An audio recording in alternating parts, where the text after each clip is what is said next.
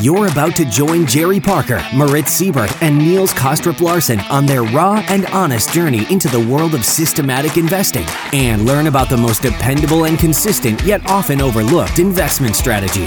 Welcome to the Systematic Investor podcast series.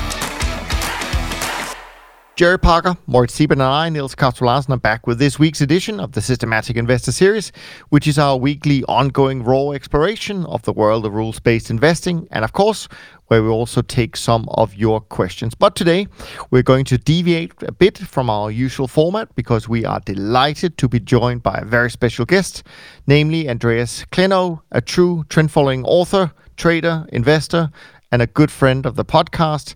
And so let me start by saying welcome to you, Andreas, to the show. And as usual, let me say good morning to you, Jerry, and good afternoon to you, Moritz. Hope you're doing well today on this Sunday. Thank you. Great to be here. Hey, guys. Good morning. Good afternoon. Good morning. Yes.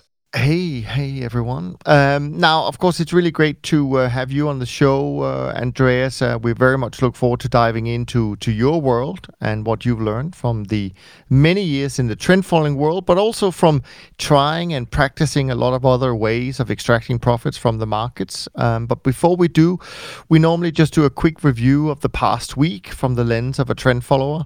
So while you have an extra sip of your coffee, we will quickly go through some of the highlights from last week. I hope that sounds good.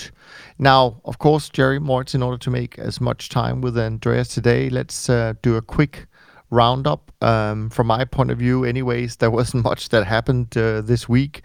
Of course, the S&P, as usual, up a little bit in the first full week of 2020. We saw a little bit of a reversal in the energy markets as we had a kind of a de-escalation of the tension in the Middle East, at least for now. And of course, there were also some other small moves in the markets, but generally kind of a lower tension meant a little bit lower risk on, and certainly in the energy sector. Moritz, I always come to you, as you know, just to hear how your week was. Anything that stood out? So weak. I think what has stood out is I got longer in crude. It's a long position that I already had on, but due to last week's Friday's event and the spike higher, I opened up another long position, which immediately I started to regret because, like you were saying, it's been mean reverting and been selling off. So the crude position is at a loss. At least the new one, the older ones are still doing fine. I also got a bit longer in gold. That's a nice position to have. I had it on for quite some time, but it's made new highs, and I've become longer. So that's good. And, the week was, like I said, so. I mean, the bonds, I'm still long. They rallied. And then, when kind of like the noise of the risk and all the uncertainty about that problem in Iran calmed down a bit, the bonds didn't really sell off that much. They kind of like stayed where they are. So that was good. And the equity markets, I mean, we've been repeating this for weeks. It is absolutely fascinating how relentless and how strong they are these days. So being long the equities is the way to go. I think I made about 1% last week. So fine with that. Good start to the year. Absolutely. As we talked about last week, Moritz, if you do that every week, you'll have a great year. So keep it up. I'll definitely compound at 1% per week. Ha, ha, ha. Disclaimer. Anyways, kind of similar picture on our side. Certainly, I think we eked out a little profit for the week overall. Equity sectors did well. Currencies did okay. Some of the smaller commodities did also all right. Live cattle, actually, I see, and cocoa was okay. But, the losses that we did see also focusing on the energies, probably a little bit net loss in fixed income, but nothing major. So, still hanging in there in the new year. What about you, Jerry? Single stocks, any other markets that stood out on your side? Well, I think what's sticking out on our side, and what I'm enjoying seeing is the rallies in the commodities. I mean, it's kind of amazing. Our shorts, we're getting out of our shorts, and we're either getting long, almost long, or we are already long with a small winner or a small loser. I mean, I think the crude thing, I got went a little long crude, and then small loss. I mean, it's a material, it's kind of a big day and a big crazy move, but still, it's probably going to go back up. And but I'm seeing sugar and of course the metals, and it's kind of interesting to see that there's some strength in the commodities and the individual commodities, wheat, bean oil. Yeah, so that's what we need. We need some large trends in the commodities, which is not happening in a long, long time. Absolutely.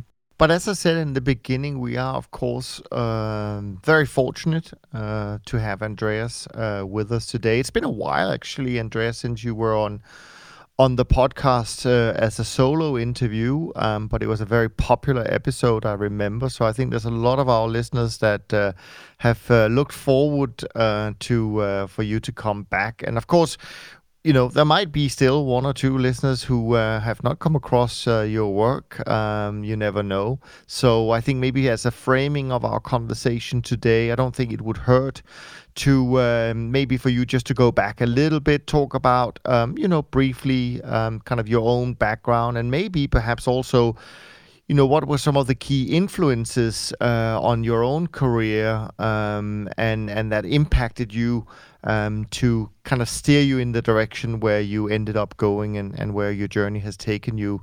So why don't we start with that, and then we all will have, I'm sure, lots of questions, and you might have some topics you want to throw out to us. We'll keep it pretty casual. So maybe we just start with a little refresher about your own background, Andreas. All right, sure, sounds good, and thank you for having me back again. It's been far too long.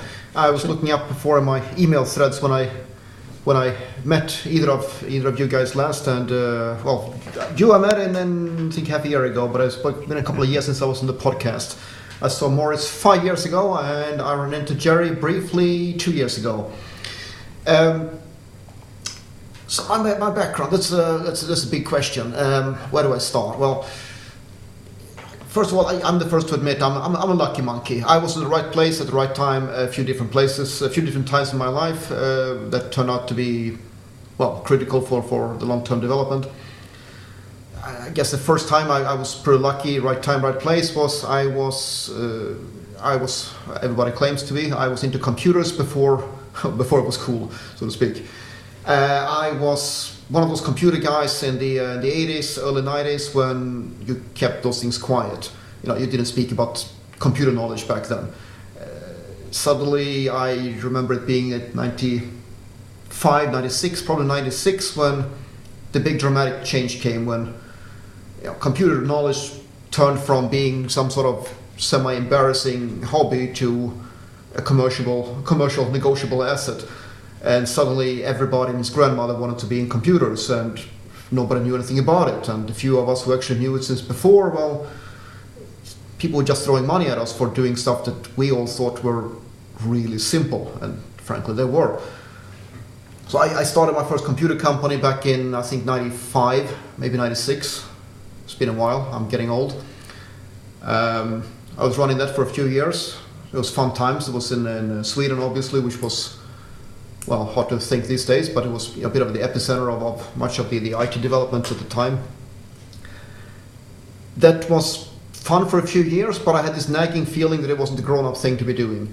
I think 99, 2000, around there, I just graduated business school, Gothenburg. It was time to try something grown-up, so I got rid of all of this stuff. Had no foresight at all about this whole industry coming crashing down. I just exited at the right time, pure dumb luck. I got a grown-up job, so to speak. I had a grown-up job for 5 years and never again. It was fun for a while, but it didn't really fit my style and personality. I was middle management at Reuters, the financial information company that, depending on your point of view, either no longer exists or have changed name. They changed name, 3-4 times since I left them. I spent a few years there, and I realized it's not really what I want to be doing for the rest of my life, moving headcounts around the world and sitting in endless teleconferences discussing projects that probably never happens, and project managers and product managers and program managers and whatever they're called, and it's just bureaucracy and paperwork and nothing ever gets done in the end. That was my... I don't think that's specifically for Reuters. I think this big company, and some people have personality for it and some don't, and I think while I figured out how to rise in the ranks, I've also figured out that the more I rose, the less fun it was, because the less actual real things you get to do and the more time you get to spend in teleconferences discussing headcounts, and not really what I want to do. Sure. Guess I got lucky again when I left. I was in a state where I just felt like I had to get out of there before I got institutionalized. I realized that if I stay too long, I become one of them, and that's not going to work out. So I left. I was very lucky, as in I had some investment strategies, I had some ideas on what to do, and I kind of accidentally run into some people who had, it sounds small now in hedge fund space, but they had about 50 million to invest, and they needed somebody to actually do it. They had some ideas, but they needed somebody on the ground. They needed somebody to actually sit in an office and get it done, and they needed my strategies, my computer knowledge, and actually getting stuff done, and fit me perfectly. And people keep asking now, how do I replicate this? How do I want to get into the business? How do I find this? And I don't know. As I usually say, I slipped on a banana peel and I landed in the hedge fund business. So that's how I got into the sharp end of asset management, really. Next lucky point, I guess, I got into trend following at that time, and that must have been like 2005, 6, around there. Mm-hmm. And as we all know, in trend following space, that was a pretty good time to get into the business. Everybody else got in 2009 after the stellar year. But having been lucky enough to get into the business before, I got to experience some of the great profits that we all saw during that time. And it's hard to claim that it's skill. I picked a strategy that happened to work great for the next few years. So that was a great fun ride. Having been in at the right time. Also, on the theme of luck, back then starting a hedge fund here in Europe was not particularly difficult in terms of regulatory environment. Nowadays it's a nightmare.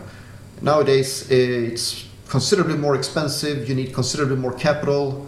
It's a whole different ball game. The barriers of entry have gone up dramatically, but I got in just before they changed.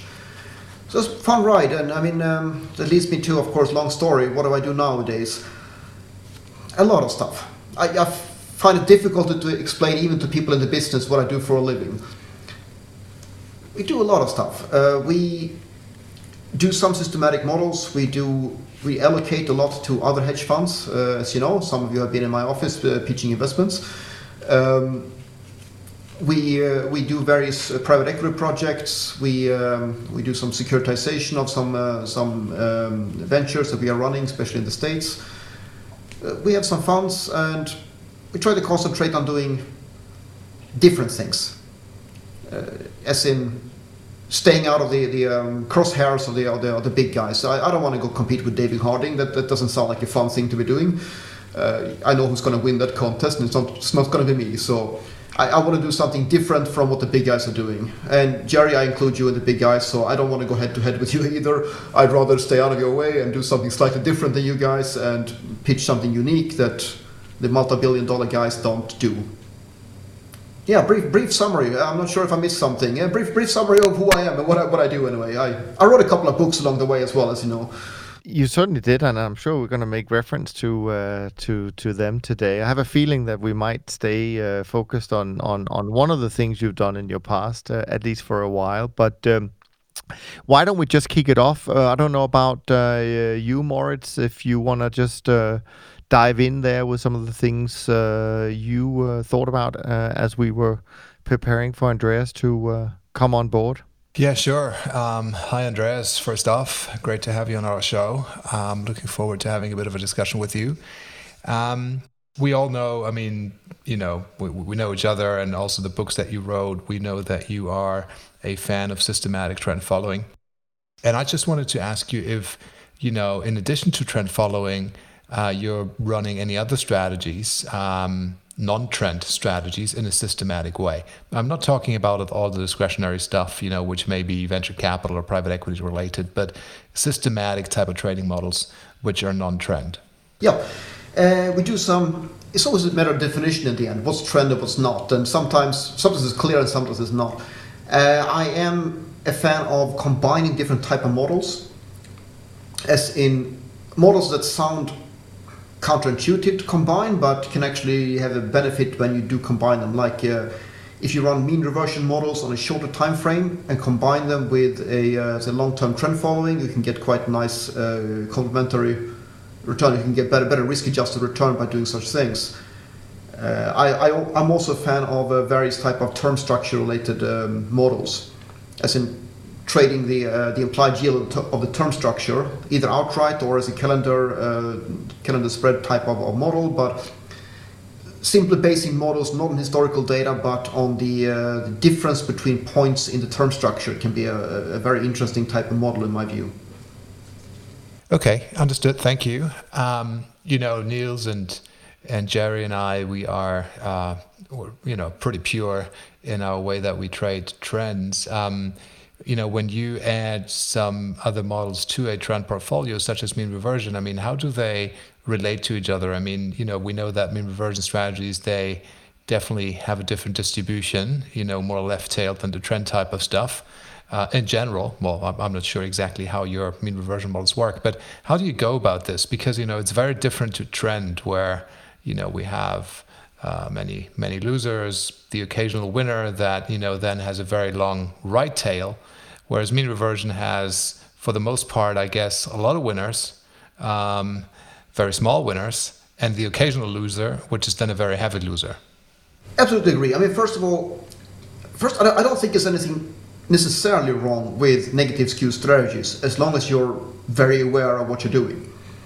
I'm not a big fan of trading them myself, but I see no problem. I invest in some trading models that definitely have a severe hidden negative skew. But as long as you're aware of it and you've done the math and you're happy with the risk distribution, I think that's perfectly fine. I'd also say that there are different types of mean reversion models, meaning that you don't necessarily want to try to pick absolute bottom or tops.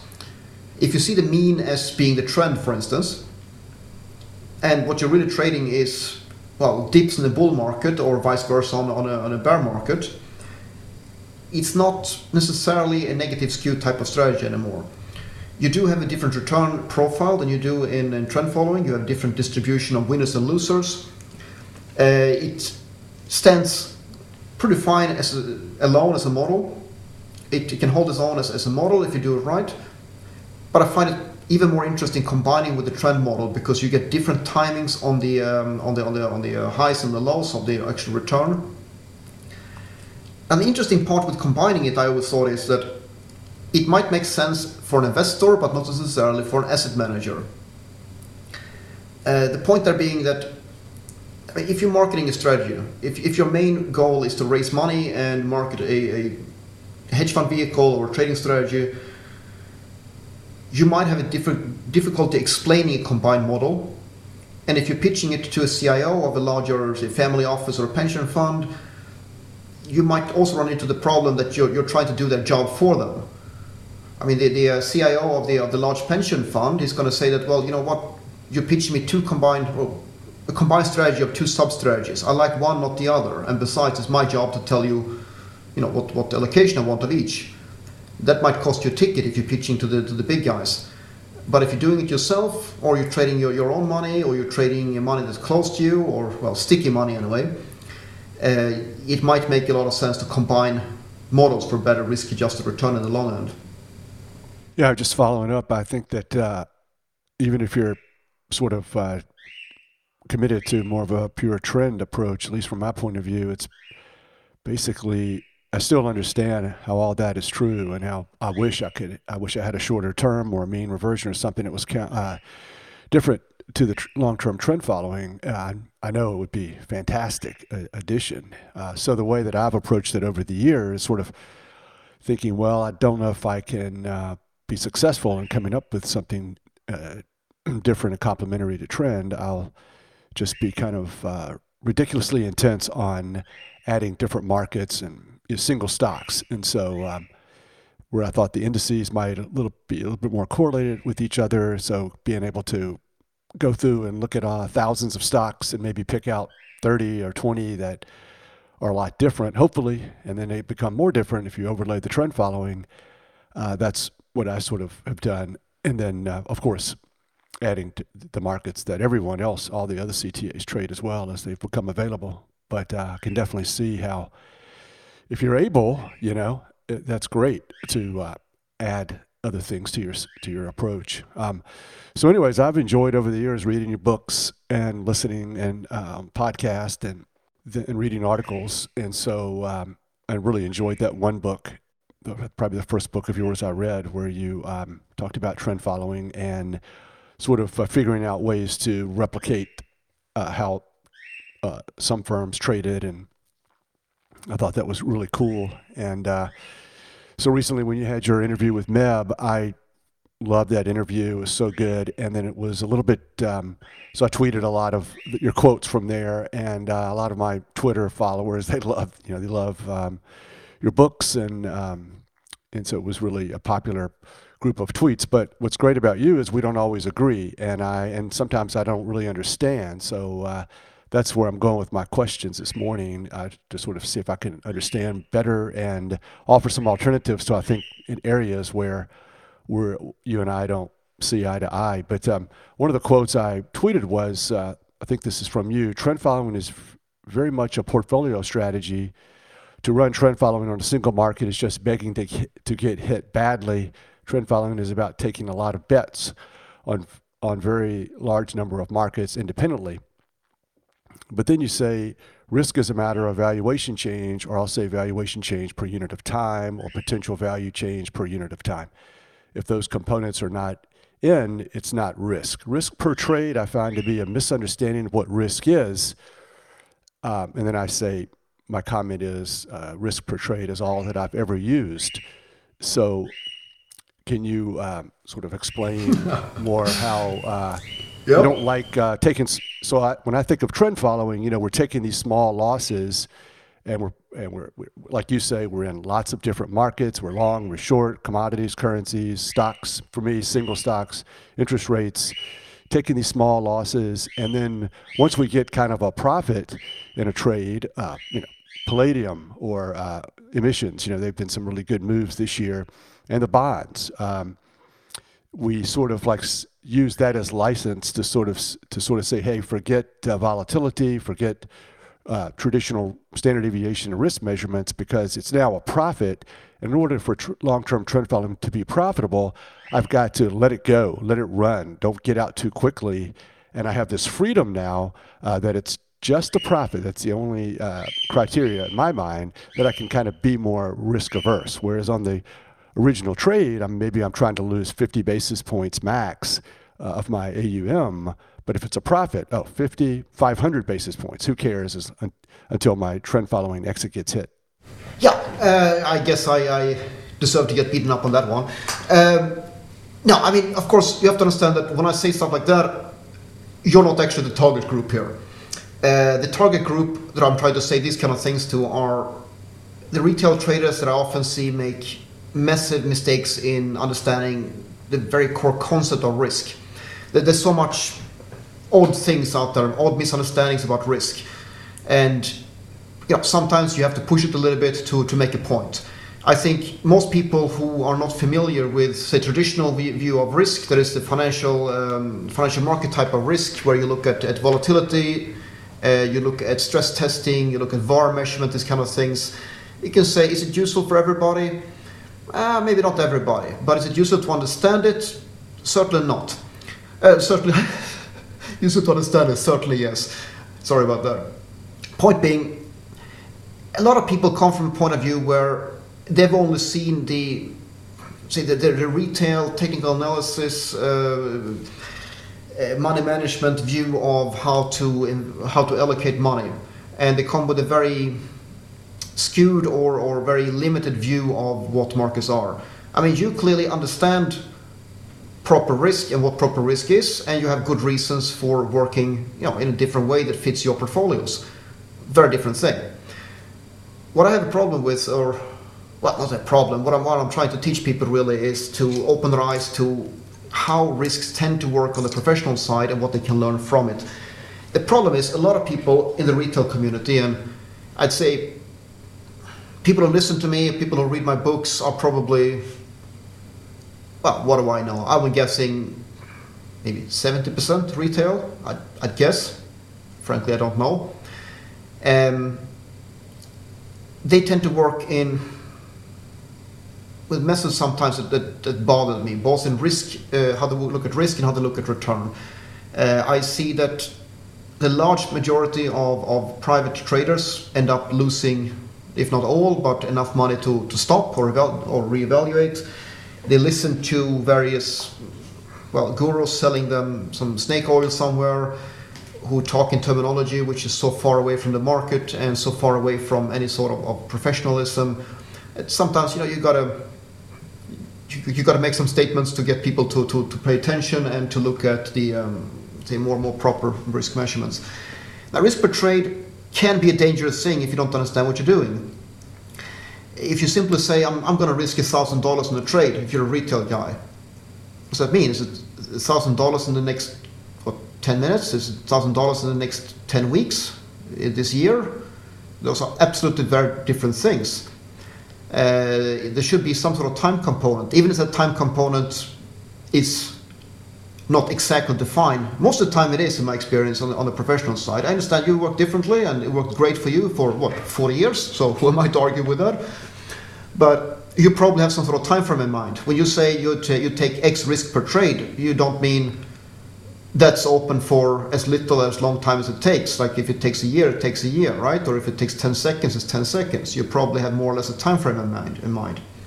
So it's just a different way of looking at, more or less the same thing. I would assume in the end. But I mean, I think you understand what I mean here. That if you look at normal quantification of financial risk, you're looking at some sort of understanding of volatility. That you can't just assume that because I have a theoretical stop loss at some point, and if that theoretical stop loss loses me $1,000, there's the same risk on any market. If you have a massive difference in volatility, you have a gap risk, you have an event risk, you have different factors to look at, and risk is a much more complicated topic. So clearly, even in my books, when I try to explain a little bit more, you can't go into real details about risk, but you can try to explain the concept, and I think that's beneficial to most people out there who have little exposure to it. Yeah, one of the things that's been a lot different over the past 15 or 20 years is the European CTAs introducing vol targeting and disagreeing with me essentially and saying, no, the volatility and the standard deviation does matter. Clients think it matters, so we think it matters, and we're going to adjust our systems and get to a new higher level than old turtle trend following and that silly, simple stuff. And we're going to do sort of a constant vol targeting. And so I've been sort of anti-vol targeting because it seems to me that it's sort of can overwhelm the systematic approach and the sample size of your back test. And if you're do a back test and you evaluate your system and its sample size based upon entries and exits, but then the vast majority of the trades are these daily or weekly vol targeting trades, it kind of overwhelms the system and the back testing, and it's just I think it can help you take small profits, versus letting your profits run. So I didn't know if you had looked into that, if you were a fan of more managing the equity curve in that particular way as a part of a trend following system. No, I mean it's a tricky one. It all depends on what your purpose is. I'm not a big fan of vol targeting per se, but it depends on what you're doing. Now, I believe in today's world, and I think this is what you're implying as well. I mean, if you're aiming to run a very large portfolio, you're pitching to the big guys. You're pitching for the 30, 40, 50 million ticket sizes of larger players. You're going to need vol targeting, I believe, going forward, for better or worse. I'm not necessarily a fan of it. I don't believe it really helps the long-term performance. I believe in using volatility to evaluate performance. That I think is quite important.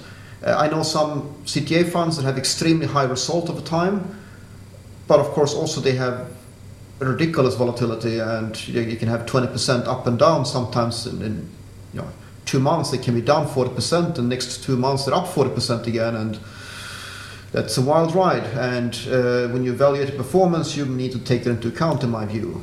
But the vol targeting is a tough one.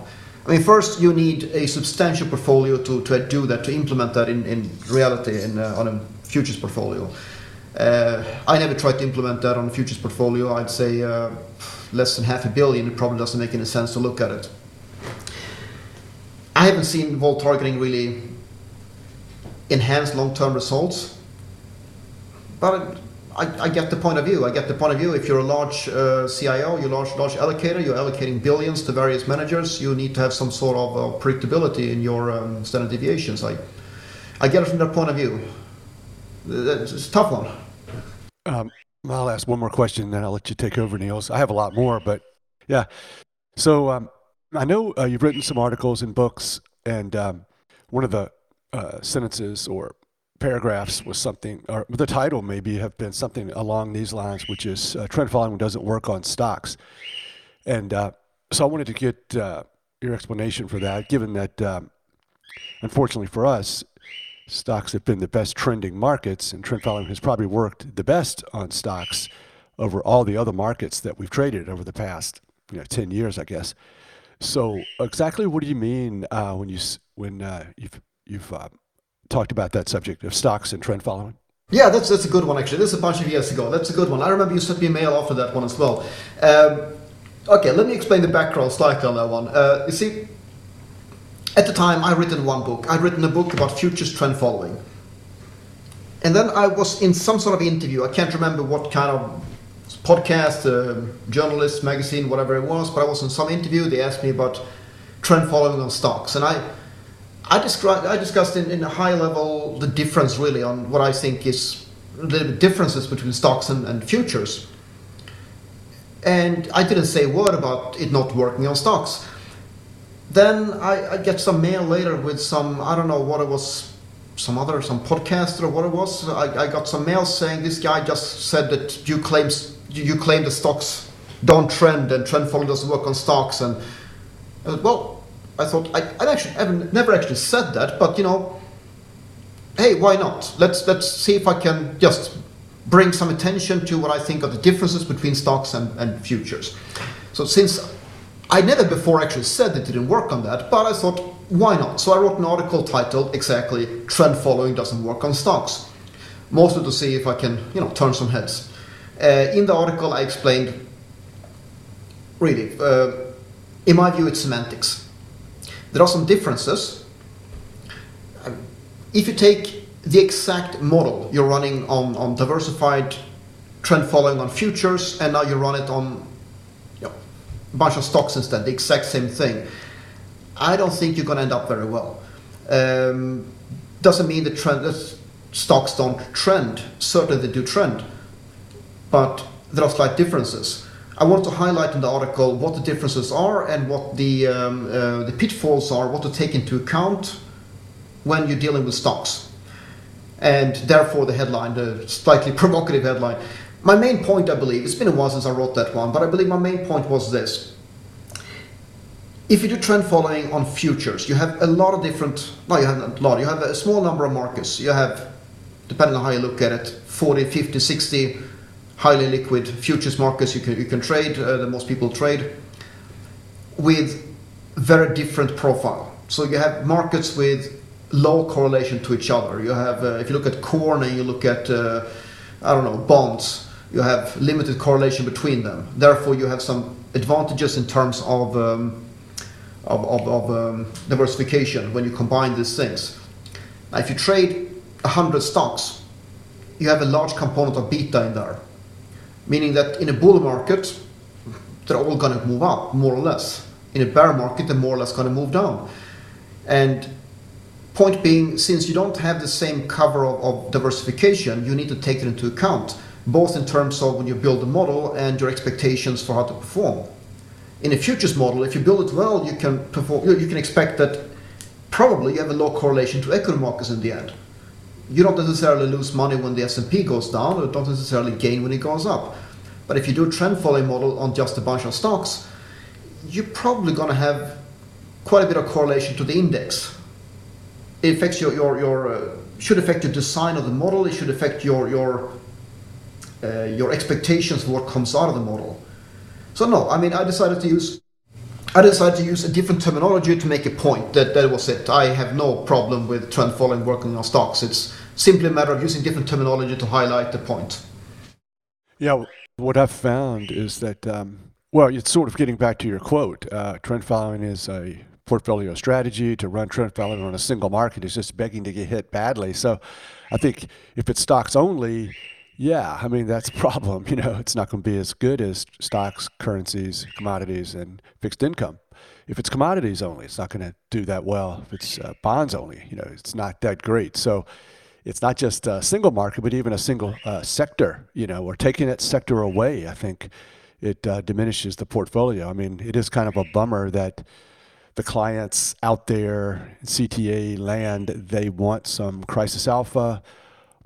And then we're like, well, I'm running a business. I have to put food on my table. So do you mind if I trade a few equities because it makes my performance better? Sometimes 2013, for instance, stocks are the only thing that's moving, and that's the only thing that's trending. So I'd like to maybe just go ahead and create this more perfect portfolio rather than always trying to meet other people's needs of a more perfect hedge. So I think that's kind of a business issue or whatever, but that's where I thought, and then of course I like to use the single names, and in the single names I think you can find some stocks that are not correlated with each other or necessarily correlated with the S&P, and then you run all of this back test and this data and you're like, wow, these are independent markets, and then you get a crash and you're like, whoa, they're not so independent. So you're kind of sitting there thinking, well, I've got a diversified portfolio of equities. I know I'm going to get hit in a crash. Maybe they're all going to go down. So hopefully with my trend and my equities that are not so correlated with each other or the S&P, hopefully I'll be short or flat. And so I won't get hit as bad performance-wise when the stocks do crash. But this is sort of what I've come across in trying to trade single stocks for 20 years or 30 years. I don't know. I mean, from day one, I was just obsessed with this whole idea. No, but it makes perfect sense to me. So that's why, I use the term momentum. I think in the article I said momentum works on stocks, but trend following does not, which is splitting hairs. But what does that mean? Time series momentum or cross-sectional momentum? Time series momentum in this case. So basically, I made a distinction in the article mainly to make the point. Point being, after my first book, a lot of people were saying, this seemed to work great on futures, but I don't have enough money to trade futures. Can I just take this model and apply it on stocks? And I said, no, please don't do that. I don't really want to, come and explain to your kids why their college trust fund is gone. It's not going to work out for you, for many reasons. But clearly there is, autocorrelation if you want to, depending on how you want to classify the phenomenon, but there's trending behavior in stocks. The problem is they all tend to trend at the same time and they take a hit at the same time. That and also the obvious problem is a related one. I often get the question as well, can't we just use ETFs then? Not really. One, because you don't have enough coverage. You can't take a commodity ETF and say that I had somebody once who desperately tried to argue that a commodity ETF containing 20 different commodities is by default diversification. Said, not really. You're long all of them or you're short all of them, so you can't really. Anyway, that's one problem. The other obvious problem with doing ETFs, even if you had full coverage of everything, is they're cash instruments. You have little possibility to get any sort of leverage on this. And even if you do, that leverage is going to be really expensive. So I'm not a big fan of running this kind of models on too much cash instruments. Getting some of them in there is perfect for diversification, but not primarily. Take it away, Niels. Yeah, no, I mean, I like Jerry said, Andreas. Your first book was a very interesting read and very inspirational. I completely forgotten, by the way. I was looking at it this morning in preparation for our conversation. I didn't even realize that you had also some comparisons to Don in there, which I'd forgotten. But of course, back then I didn't work for Don. It didn't mean anything, anyways. But it was quite fun to see that. But I decided that my questions, and I've got a bunch of them as well, we'll see how many we'll get through. I was going to try and think of some of the questions we get from our audience every week and try and put some of those questions to you. But I think maybe some of them will also be obviously tilted from just my own curiosity. But maybe just to set the scene and just again, people who listen to us every week, they hear the same. They hear a lot of the same stuff we say. We repeat ourselves a lot, I guess. So I wanted to start out with just you giving your opinion. I mean, when people talk about trend following strategies, we often say, well, there's only so many ways you can do trend following, meaning there are not that many of them.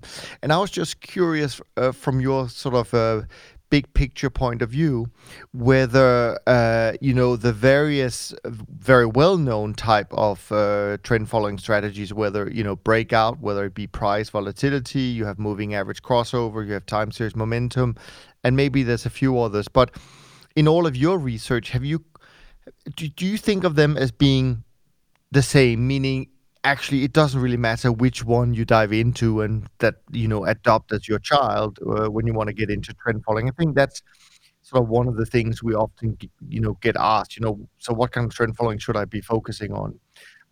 What's your view on that, Andreas? I don't think the broad outline of the methodology matters that much. I mean, whether or not you use, I don't know, moving averages, breakouts, or what kind of exact method you use to define the trend, I think you're going to end up more or less with the same. There are details that can matter in the long run, but overall, say the asset mix will matter a lot more. I mean, whether or not you use, I don't know, certain sort of breakout or some smooth price action or whatever you use, you're going to get more or less the same thing. I mean, you look at the portfolio, the holdings, the list of holdings for different managers, they look the same. What differs is mostly the asset mix differs a lot between funds. The time frame can at times differ, although it used to be that most were operating on very similar time frames before. So you have the risk level. I mean, some are running on very high risk, meaning very high volatility, and often achieving very much higher results in the long run, but at the cost of higher risk, if you want to see volatility as risk, which we can probably discuss all evening if we like to. Sure. But no, I don't think that matters so much. I mean, look at something dead simple. It's a test for you guys to do at home. Compare the exact holdings you would get if you run, say, your favorite breakout model or whatever you want to look at, and then you compare it to something simple like look at the price level 12 months ago and the price level today, and that's your only trading input, right? So if we're higher today than a year ago, then we're long, otherwise we're short. I mean, obviously you don't want to go trade like that, but use it as an analytical input and check the portfolio you would theoretically get. And you will see that you get more or less the same as your other models. So how big difference is it? I'd say that the diversification and the allocation, that is, how much do you buy of each and which markets do you trade, that matters much more. Sure. Yeah, I'm not surprised by you saying that. I think that's also our own kind of view on this. I want to set the scene a little bit for the next question for those who may not yet have read Andreas's first book called Following the Trend, which I highly recommend. Actually, just for you to know, Andreas, it's usually when people ask me what book should I read, and obviously you don't want to give them a list of too many to start out with, but I would say actually yours is one of the first ones I would mention, because I think it's incredibly practical. And as Jerry was saying, what he liked about the book was also the fact that you compared what you called a core strategy to some of the largest managers in the business. So let me just, for the audience at least, set the scene and talk about what that core strategy was, because it was relatively simple. One, you would pick a universe of about 50 markets, I believe, and you would divide them into 5 sectors. I'm not so sure whether whether there was any benefit. I can't remember now whether the sectors meant anything or whether you would just risk the same amount of market risk per market regardless of the sector. But then you would go on and say, okay, let me put in a simple filter for the signals. So you for long trades, you would want the 50-day moving average to be higher than the 100-day moving average, and then you use a relatively simple kind of 50-day breakout model, buying 50-day highs, selling 50-day lows, etc. You would use a relatively low risk per trade. There was some ATR, average to range based position sizing, and you would have a relatively simple stop rule. So if you were long and the market had moved up, you would basically get out if the market moved 3 ATRs away from its highest closing price since the position went on. So something I think a lot of people can get their head around. And then you went on to show how this strategy would compare to, as I mentioned, some of the best managers in the world, and the strategy compared very well. Again, I don't remember if you were comparing gross return from the strategy versus net returns of the managers. I don't know. Doesn't really matter. The point is, it was doing really well. My big complaint about it, Andreas, is that the book was written 8-9 years ago, so the whole experiment stops in 2011. We just don't know what happens after 2011. So I was curious to know whether you had any suspicion, maybe you actually kept running this model from time to time in your own spare time. But I mean, there's been a lot of focus on precisely the last decade. You know, some people might even call it the lost decade for trend followers. So I'm curious to know whether you think this relatively simple approach actually have continued to do well, either in its own right, but also maybe even more interestingly, how it would have continued to compare to the managers you were using in this little experiment. First of all, the cost of things were included. I loaded a 2 and 20 cost structure on the strategy as well. Cool. So that was in there. But what happens since? Well, there's some problems with comparing with the funds going forward. And of course, first of all, thank you both to Jerry and to Don for not suing me for putting their track record in the book and comparing them. I'm sure I might sound funny to you guys, but I actually took steps to make myself very expensive to sue over that in case somebody really got offended. But as it turns out, that was wasted money on my part because nobody ever tried. But I hardened my structure a bit before that just in case. So what happened after? Well, the strategy has done okay, I'd have to say. Not stellar, not super. It's done okay. It's in line with the business. But the problem is this, that the business is changing. I mean, how many pure trend followers do we have anymore? Not that many. You know, a lot of people, a lot of the funds started going into more and more, well, other things. They started diversifying, they started adding sub-strategies, which grew in allocation. And that's always a conversation I have now when I allocate. If I put on my other hat for a while, the allocator hat, sometimes I would be looking for a pure trend follower because I want to have a building block. I just want to allocate money to trend following. And I get managers with a good track record saying that the great part is that now we only have 50% trend following and we have all these other things in there. And yeah, great, but you know, now it's not pure trend following anymore, and that's what I actually wanted in this particular case. So the problem is comparing many of the ones I mentioned as well they have morphed over time. As usual, I hate to mention any particular one because there might still be somebody out there who lacks a sense of humor about being mentioned in these kind of books. So comparing it it's difficult, but to be honest, in the past 5 years or so, I haven't followed up I haven't done a correlation analysis in quite a few years on this book. Maybe I should do that. I had some requests to do an update of more than once.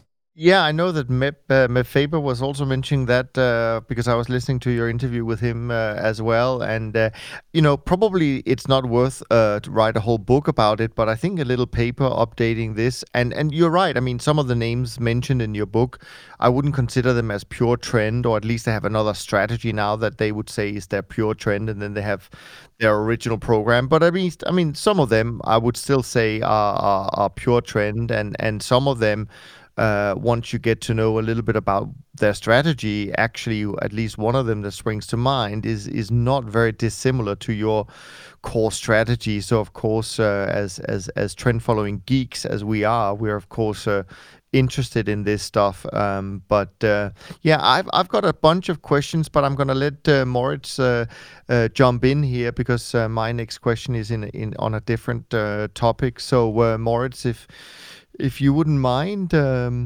Yeah, sure. Happy to jump in again.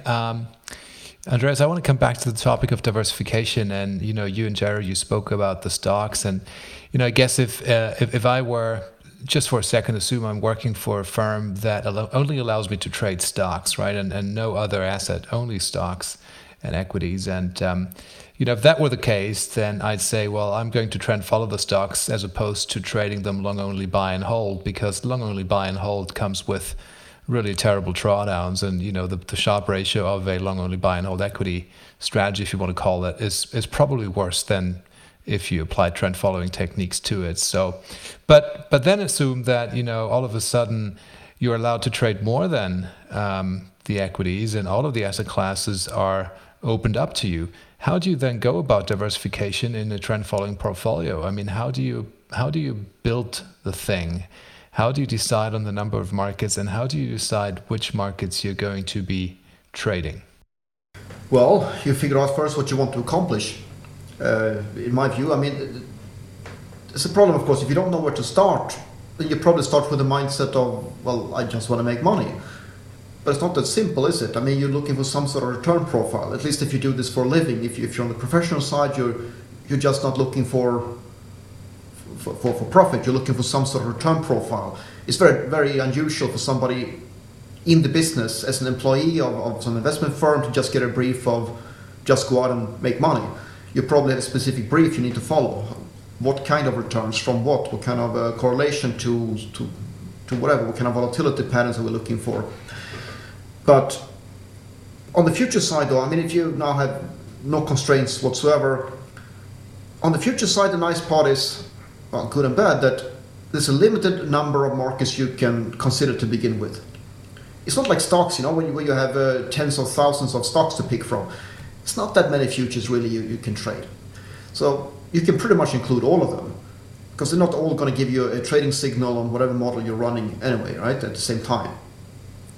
So most likely, if you have a decent amount of capital to trade, and your example is a professional, so probably does have that, trade all of them, apply it on anything that's of interest, anything that's liquid enough. And you're going to find that once you start narrowing for liquidity and so on, you'll end up with, well, depending on your criteria, between 50 and 100 different markets, and that's it. Yeah, right. But, now you're trading the 5-year notes and the 10-year notes at the same time, and they're very highly correlated most of the time, as are heating oil and crude, right? Yep. And so if the rule is to just say, let's trade all the markets, and, that may not be the right thing to do. See what I mean? From a risk-adjusted return point of view. Well, that depends on what kind of allocation model you have, right? I mean, if you have a very simple approach to risk or to allocation, and you might just see every position as an independent item in a vacuum, right? And in that case, absolutely, you have a point. You can't just, if you have one risk unit, however you define that, and you take one risk unit per position, sure, you have a big trend in treasury markets, and now you're long all of them, right? If you have a more complex risk allocation model, you probably have some sort of covariance matrix involved. You have some sort of restraints on different themes. In that case, trade all of them, because once you're long crude oil, you get a signal to go long heating oil.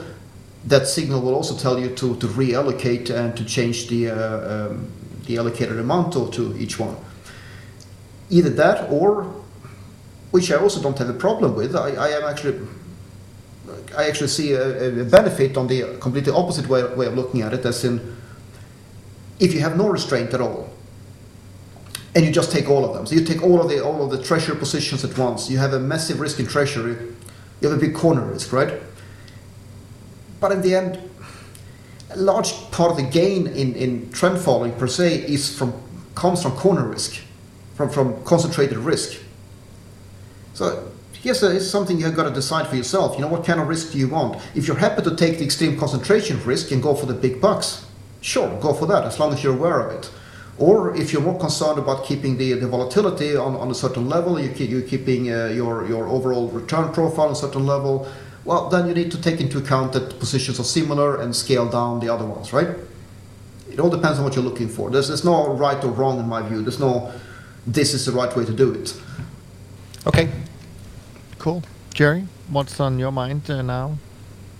Well, another crazy idea that I have, and you talked about this on Meb's podcast, and I was really interested in all of this, and I love your quote here, and it was, put all your money in trend following? No, don't put all your money in anything. Equity markets are still one of the worst asset classes. If you look at the volatility adjusted returns, it's still one of the worst looking ones.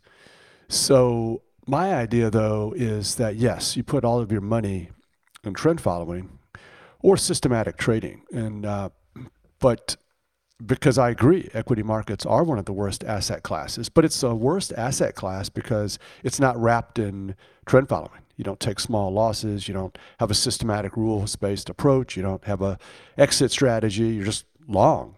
And so what's wrong with searching the world over for hundreds of, or as many as possible, currencies, commodities, stocks, bonds, long, short, massive diversification, lots of single names, stocks or indices that are different, and wrapping it up in this risk control, in this capital preservation thing we call trend following.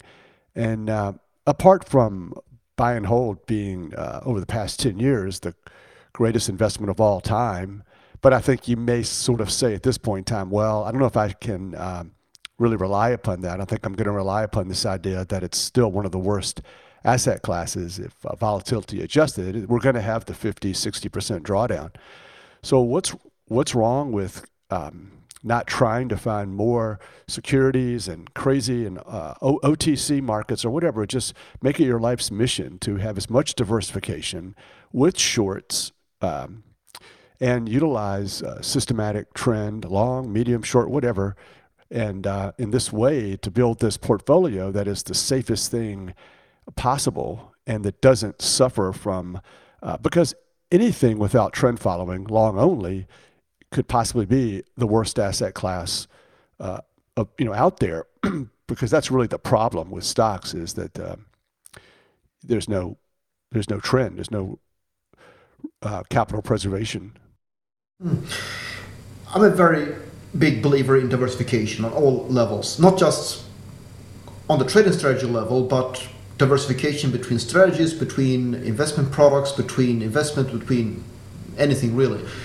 Probably because I just don't like losing money, not big anyway. I mean, losing money is part of the game, but I don't want to be personally, I would never want to be in a situation where I have a theoretical loss of, say, losing half of my net worth in a year. I don't want to have the theoretical possibility. I think if you invest in one single thing, I mean, no matter how good that is, you find a brilliant trend model, you're applying this on a large number of markets, you're seeing excellent returns over the years, it's one model. And you might still get this 40, 50% loss. Now you lost half of, you might. I'm saying it's not possible. It's not impossible. I mean, if you find a model that produces excellent returns without drawdowns over long term, that's absolutely brilliant and more power to you. But I haven't. I found models that produce good results, but they have good years, they have bad years. I have friends and colleagues out there running different type of models that I don't have the knowledge for or the capacity for, and I'm very happy to allocate to them. So for me, my point of view is I'm doing my best with what we're managing, but I also recognize we can't do everything, and other people do great things. I'm happy to give guys like you, Jerry, some allocation, because you can do stuff that we don't want to be doing. Overall, my overall return curve with everything in it would probably look better in the long run with lower risk, because totally different approaches. Oh, one final. I'm sure you've seen the research. There's been a few papers out, AQR research. We're all big fans of AQR and Cliff and their contribution, thought leader. I think there's been other research as well that's been put out there about trend following over the past 10 years. And according to the ones that I've read in AQR, it's the underperformance of CTAs, to the degree that there has been any, is totally due to the lack of big trends. Did you agree with that, or is that have you done research that confirmed that, or do you think it's worse than that for CTAs? I mean, I see the biggest problem is for me, the biggest problem with trend following. And don't get me wrong, I am a big fan of trend following, but clearly we have seen the trend following returns have gone down the last, say, decade compared to a few decades before that. I think, for me, the biggest issue is the interest rate environment. The trend following benefited massively, and rightly so, by a high interest rate level that was slowly declining. One, because of obviously the return on free cash, but more importantly by riding the long bond trends. Bonds obviously going up and yields are going down. So that trend was hugely important back then. I think trend following is doing just fine without it, but I wouldn't expect 1990s kind of returns, because there was a whole different type of environment.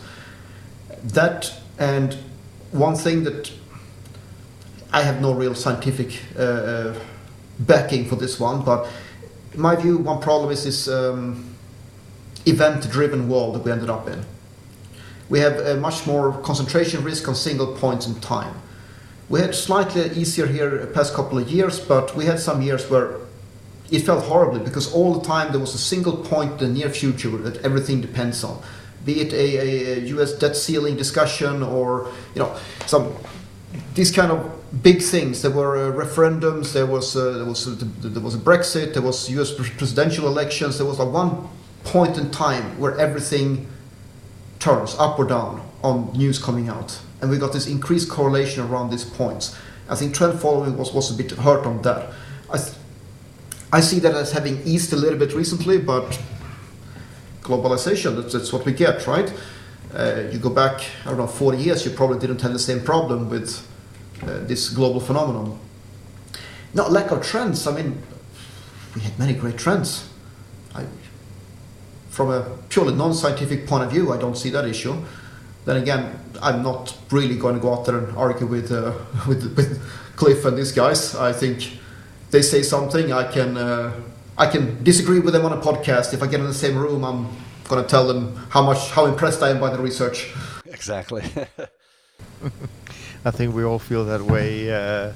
But I mean, just on that point, just before I dive into my set of questions, Andreas, I mean, I think those points you mentioned about, the world is moving so fast, there's a lot of quote-unquote event risk, there's news flows, and I think there's a big article out in February of 2019 declaring really trend following dead yet again, and they came out with all of these arguments.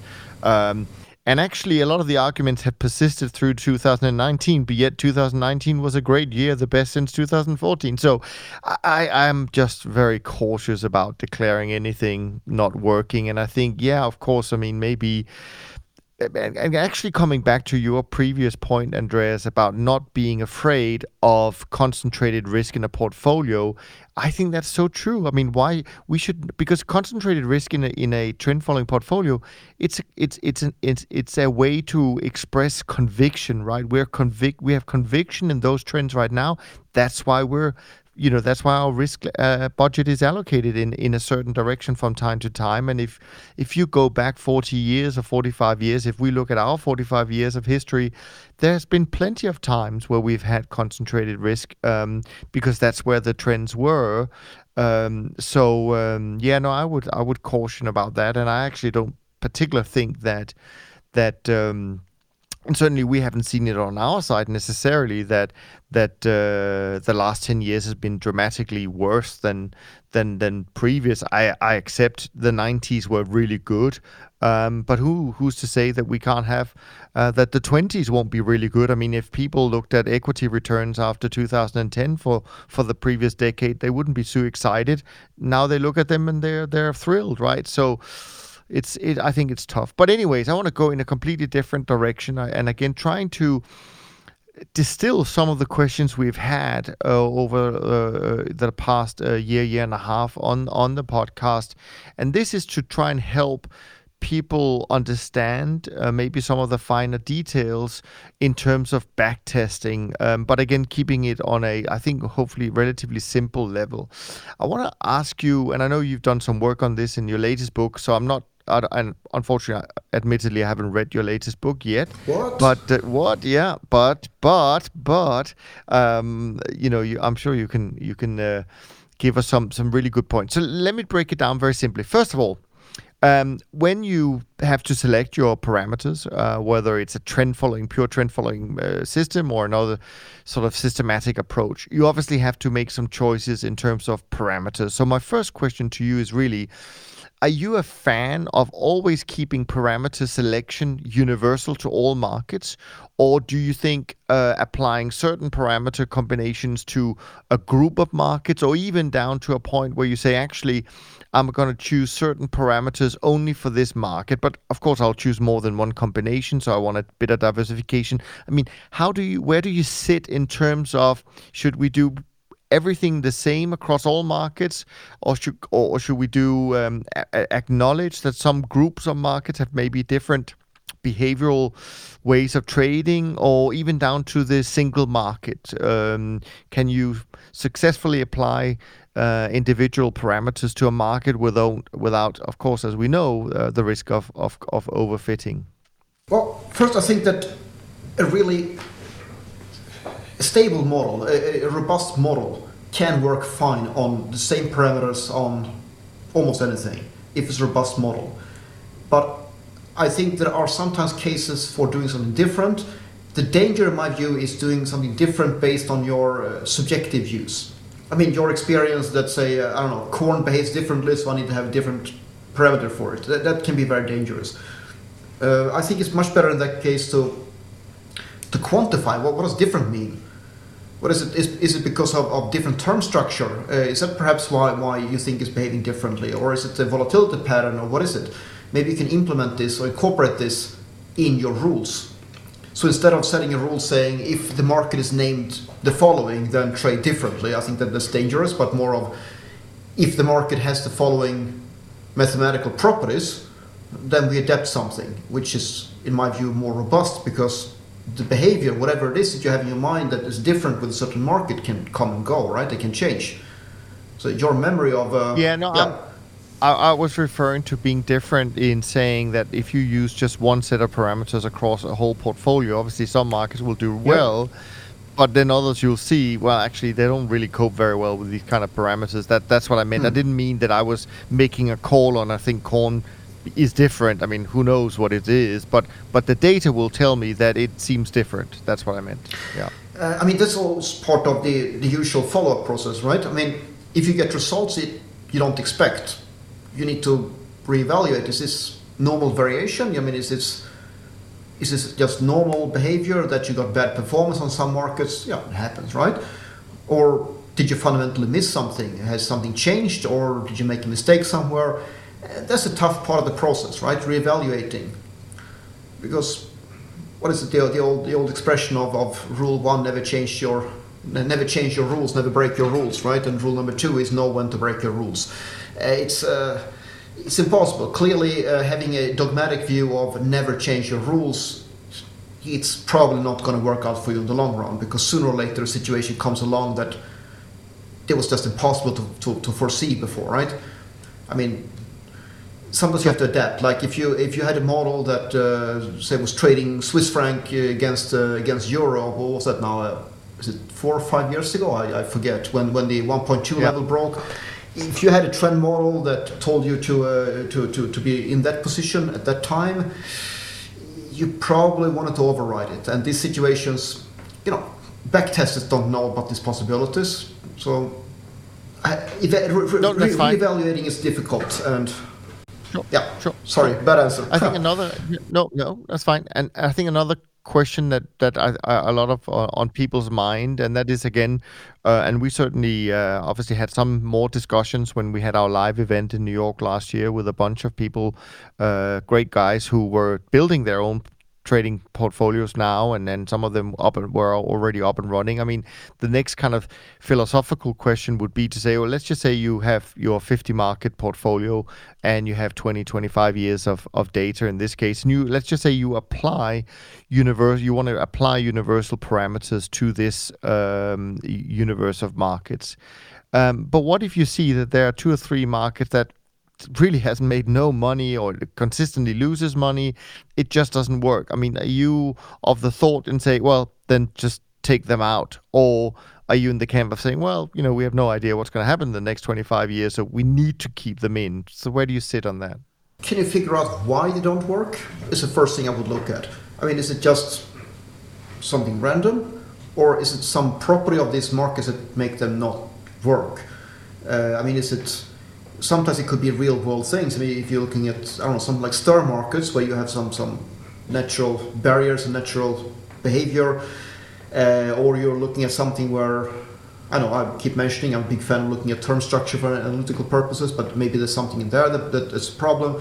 But if you can't explain why it doesn't work, it just doesn't work. It's a difficult one. That is a very subjective call to just take it out because the backtest didn't work. That can backfire. I mean, that thing that performed brilliantly for 25 years in the backtest, that might be the worst performance for the next 10 years, right? In terms of backtest, what nowadays, when you look at these things, do you look at data as kind of pre-crisis, post-crisis? What's the minimum amount of data you want to run a backtest on to feel that you kind of have kind of quote unquote seen it all? I know there's a limit to how much data at the end the futures markets will give you, but I mean, do you rely more on recent data? Some people I've heard prefer that and is less worried about data from the 90s and et cetera, et cetera. What are your thoughts on these things? This is, in my view, a very complicated subject. The problem is, theoretically, as soon as you backtest on a set of data, you have now diminished the value of that data. Right? I mean, you run your backtest in the last 10 years of all your markets. You run your backtest on all the data you have, right? Now you have reduced the value of the data you have. And that's the problem, how to get past this issue. Because the next time you run a model, next time you design a model, you're going to have in your head, in your mind, you know what the markets are, what worked and what didn't. Now you already have a bias in your backtest. Now when you design your hundreds model, you have already implicitly curve fitted it to the data you already knew. This is a very difficult subject, and I think if we get 10 PhDs, data scientists in the room together, they could have an argument the whole day here while we eat popcorn and watch.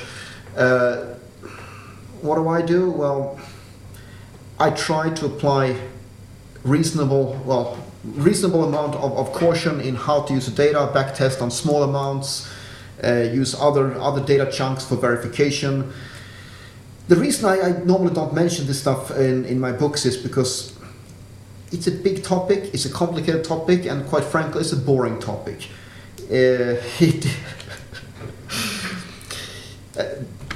all want to do the same thing, right? What we want to do is we want to test a model on the last 40 years of data, update it 10 times until it works, and then call it a day and say, now the model is great because look at my back test.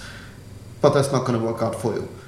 Because now you have already fitted it so much by knowing in your head what's going to happen, right, and updating the model. No, you have to backtest on smaller amount of data. The problem is that we don't have enough data in futures as well, so that's clearly a big issue. Hopefully a slightly different question. Would you recommend right now, 2020, for CTA trend following to use the whole 40 years? Or the markets have changed so much and the world has changed so much, let's look at the last 10 or 15 or even less. So at what point do you sort of say, hey, I love this large sample size. I haven't tortured the data too much. I haven't contaminated it too much, let's say. But regardless, yes, continue using 40 years or as much as you can get your hands on, or no, let's sacrifice that because computers and too many trend followers, and we need to concentrate, accept a lower sample size of trades historically and concentrate because the data, the more recent 5 or 10 year data is more relevant. I say that more recent data is more relevant, but we also need to understand how it behaves in different type of market regimes and market environments. And in the last 10 years, we just had the longest equity bull market in history, and that's not going to happen in the next 10 years. So if you just look at the last 10 years of data, is it likely that we get 10 more years the same as the last 10 years? I'd say that's not terribly likely. So you have an issue there, right? And even worse, we have a new generation of analysts and quants out there building models who only have experience the last 10 years. We have a whole new generation of people in the business who simply cannot conceive the idea that stocks might actually not perform in the next 10 years. And that's an issue. I mean, I'm mentioning stocks because we all know that stocks have a major impact on everything else in the long run, right? Whether we have an equity bull market or bear market will impact the performance of good or bad, but it will impact the performance on everybody on everything else in conjunction. No, it's more important, but we have to look at everything. You have to look at different market periods, high interest rates, low interest rates. So just as we were getting into the details with Andreas, on this point, we actually lost the connection for some reason.